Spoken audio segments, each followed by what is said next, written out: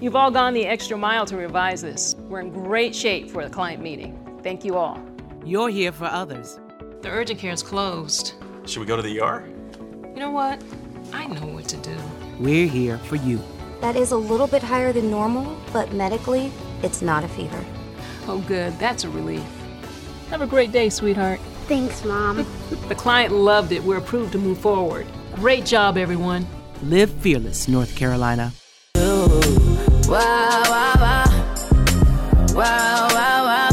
It's the HBCU Football Daily Podcast for today, Tuesday, November 12th.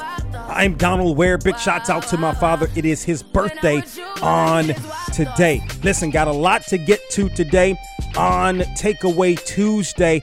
Want to start with, of course, the HBCU, or I should say the Box to Row coaches and media polls. And for the first time in the history of the polls, Florida A&M unanimously number one in both the Box to Row coaches and media polls. The Rattlers received all 20 first place votes, followed by Alcorn State at number 2. The Braves remain number 2 despite the overtime loss to Grambling. At number 3, South Carolina State, who came up from number 6 last week to come to number 3, of course, this week. North Carolina A&T at number 4 only dropped one spot despite the bad loss to Morgan State. Southern rounds out the top 5. 6 through 10 looks like this: Grambling, Bethune-Cookman, Alabama A&M, Alabama State, and Prairie View A&M, with Bethune-Cookman dropping 3 places from number 4 last week to number 7 after its bad loss to Delaware State. In the coaches poll, of course, Florida A&M receiving all of the votes, followed by Bowie State at number 2, the highest ranking for the Bulldogs this year, and I believe in the history of the poll. At number 2, undefeated on the season, going to play in the CIAA championship game on Saturday against Fayetteville State. South Carolina State at number 3, again raising 3 spots from 6 on last week. North Carolina A&T fortunate to be at number 4, only drops 1 spot from last week, but that shows the reputation that the Aggies have amongst the coaches and the media as being also the defending HBCU national champions.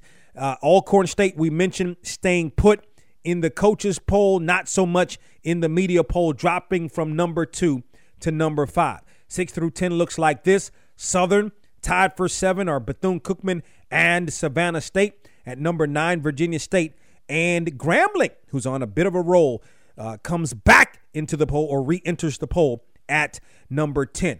Talked about South Carolina State a little bit earlier. Well, guess what? South Carolina State quarterback Corey Fields is the Box to Row National Player of the Week. One of them, anyway.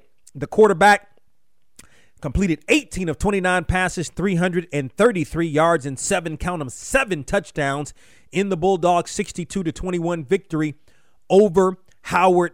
The Bulldogs handled their business again, now right back in the race for the MEAC championship. Bethune-Cookman, South Carolina State, North Carolina A&T all tied for that atop the MEAC standings. The other Box to Row National Player of the Week, Miles linebacker Noctavius Floyd, had 8 tackles in the ball game. 4 of those were solo, had an interception returned, 97 yards for a touchdown, had a pass breakup and a half tackle for loss as the Golden Bears defeated Tuskegee 20-6. The defending SIAC champions winning the SIAC West for the second year in a row. And of course, it came down to the game against Tuskegee. And so you're looking at Tuskegee and Albany State going to be in the SIAC championship game on Saturday. Even though Savannah State finished first, won the East.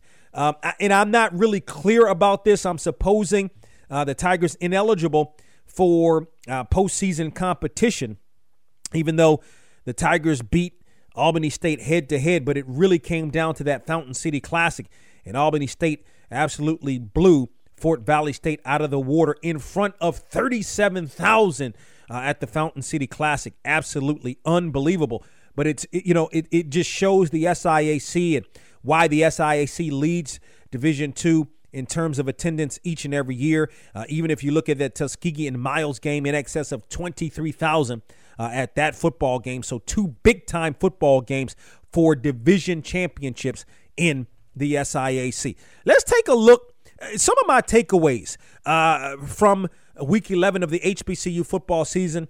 First and foremost, for North Carolina A&T and Bethune-Cookman, both bad losses. I mean, if you're the Aggies, Morgan State was coming off a 48-0 loss at the hands of Norfolk State the previous week. The Aggies, I know you can't compare it like this, but if you go back to the beginning of October, the Aggies defeated Norfolk State 48-19 in Norfolk. But, it's just one of those deals where Morgan State came to play, especially from the defensive side of the football. And then Morgan mixed it up a little bit because, from a quarterback situation, that's not necessarily, the strength of Morgan State. But it was something that Morgan State had to commit to because the Aggies are going to commit to stopping the run, and they did that. The Aggies did that for the most part as Morgan State ran for 89 yards. But DeAndre Harris, 14 of 20, 218 yards, 1 touchdown, 1 interception passing in the ball game. And by the way, Manessa Bailey is an absolute beast for the Bears. He's just, he's sort of underrated because, the strength of the Bears is not passing, but they really needed the passing game to work, and it did. Bailey, 7 receptions, 118 yards, and 1 touchdown in the ball game. As a matter of fact, for North Carolina A&T, only 283 yards of total offense in this ball game. The Aggies got out to the slow start. Couldn't really turn it on when they wanted to. Obviously, the more talented football team, Morgan State, wanted it more.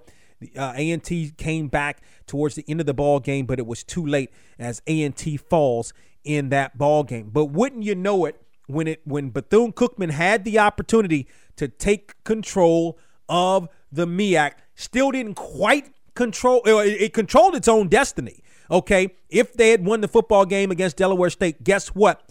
The Wildcats also laid an egg, losing to Delaware State 16-13.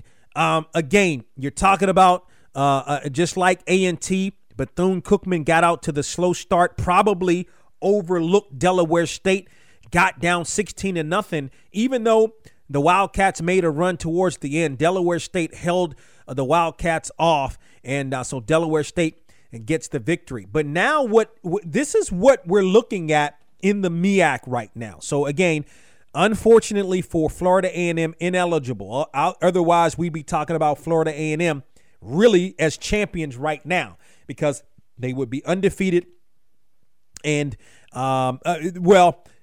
undefeated, and as long as they won one of their next 2 games, then of course the Rattlers would have won out. But unfortunately, the Rattlers not eligible.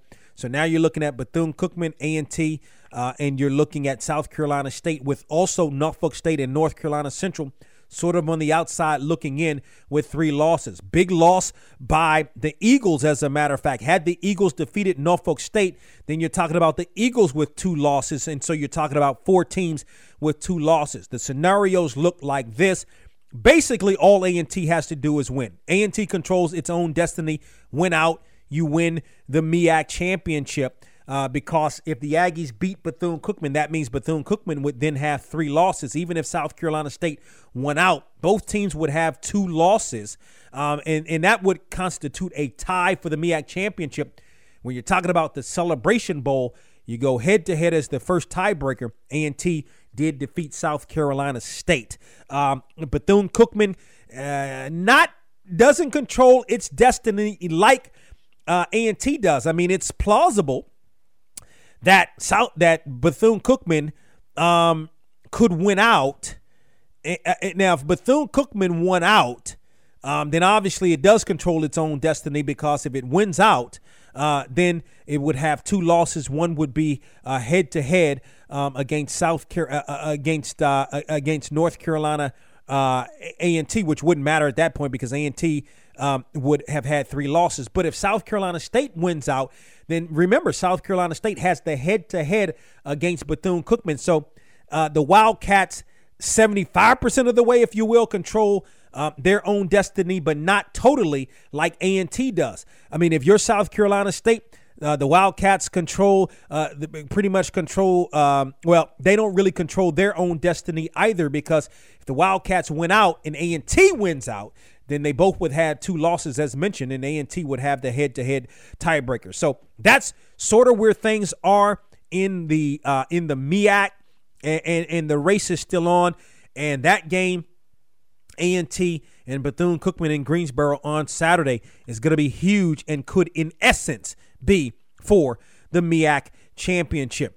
I want to talk about West Virginia State, because West Virginia State is really doing something special right now. If you listen to the HBCU Football Daily podcast on yesterday, West Virginia State at the time was ranked, I believe it was number 8 in the regional, and West Virginia State in the Mountain East Conference, part of the Super Region 1.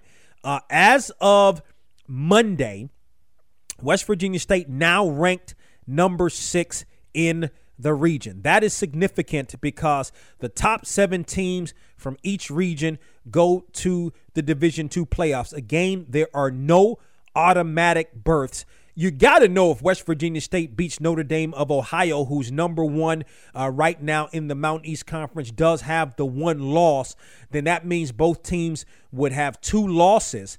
And I don't know how the MEC does it, if they claim co-championships or if you go head-to-head, and even with the same amount of losses, the team that won outright wins it. I don't know how that works out. But at the end of the day, the bottom line is it's no doubt that West Virginia State would make the Division II playoffs. I mean, I think West Virginia State has a good chance of making the Division II playoffs right now, even if the Yellow Jackets lose to Notre Dame, just because they be playing a highly ranked regional opponent, and they're number 6 right now. I don't know what Westchester's number 7 right now. I'm not sure exactly what their deal is. Tiffin is number 8 right now. But, I mean, if you're West Virginia State, you maybe even a loss to Notre Dame may drop West Virginia State to number 7. But, you kill all that noise with a victory. Had a chance to text with John Pennington, the head coach, because I looked sort of in the box score and saw that Austin Hensley, the quarterback, only played in the first series. He was 4-4, and then he gave way to the backup quarterback in this ball game, Donovan Riddick. And so I text John Pennington, said, hey, it was a situation where he went down, but he's going to be ready to rock and roll. It's not a major injury. So Austin Hensley going to be ready to rock and roll in the game on Saturday against Notre Dame of Ohio, with the championship of the MEC on the line. Just think about this. We're talking about West Virginia State maybe like 4 or 5 years ago, 1 win, 0 wins. You go back 6-7 years ago, this was a program that was absolutely struggling. Has come full circle now, talking about possibly winning a conference championship. And not only that, making the Division II playoffs, which would be huge. Let's look at Super Region 2, where the CIAA and the SIAC are in Super Region 2. Bowie State sits at number 3 right now. So Bowie State, the CIAA championship game against Fayetteville State, the Bulldogs are going to be in the playoffs either way, may host a championship game. You never know how these championship games count against region rankings. If you win, maybe it definitely doesn't hurt you. If you lose, maybe it could hurt you, but a lot of times it doesn't. It just sort of really, it really depends. Look at Virginia State right now, and Virginia State is number 7. Okay, so the Trojans can't do any more. Their season is over, 8-2 overall. Delta State is right on their heels. Okay, Delta State right on the heels of the Trojans at number 8. I think Delta State may have one more football game. Could they, meaning Delta State, jump into upper spot if it wins, perhaps. The highest rated SIAC team is Albany State at number 9 right now. I don't think the Golden Rams are going to make it. Good season. Maybe if the Golden Rams defeated Savannah State, perhaps we're talking about the Golden Rams in the top 7. Again, the top 7 teams go. The thing about Albany State, I look at Miles and I'm thinking, well, why is Miles not in the regional? You look at strength of schedule of Miles, it wasn't a strong schedule, even though Miles is 8-2 and going to the SIAC championship game. Meanwhile, Albany State had one of the tougher Division II schedules and fared pretty well. Fayetteville State sits at number 10, probably even a win. Now, you never know. Maybe a win against Bowie State. Fayetteville State prevails into the top 7. I doubt that would happen, but you never know how things go. So that's sort of a look, some of my takeaways from week 11 of the HBCU football season. Again, tomorrow is hump day, and going to take a look, of course, and begin to kind of transition to week 12 of the HBCU football season. Some big-time football games. I mean, huge football games this weekend. The Bethune-Cookman and A&T game is just one of many big games. A couple of conference championships. You have the Alabama A&M and Alcorn State matchup. Alabama A&M coming off a great win against Jackson State. Alcorn State coming off a tough loss to Grambling. So a lot of football left to be played in these next 3 weeks. These next several, or 2 weeks, I should say, in HBCU football. Don't keep the HBCU Football Daily Podcast a secret.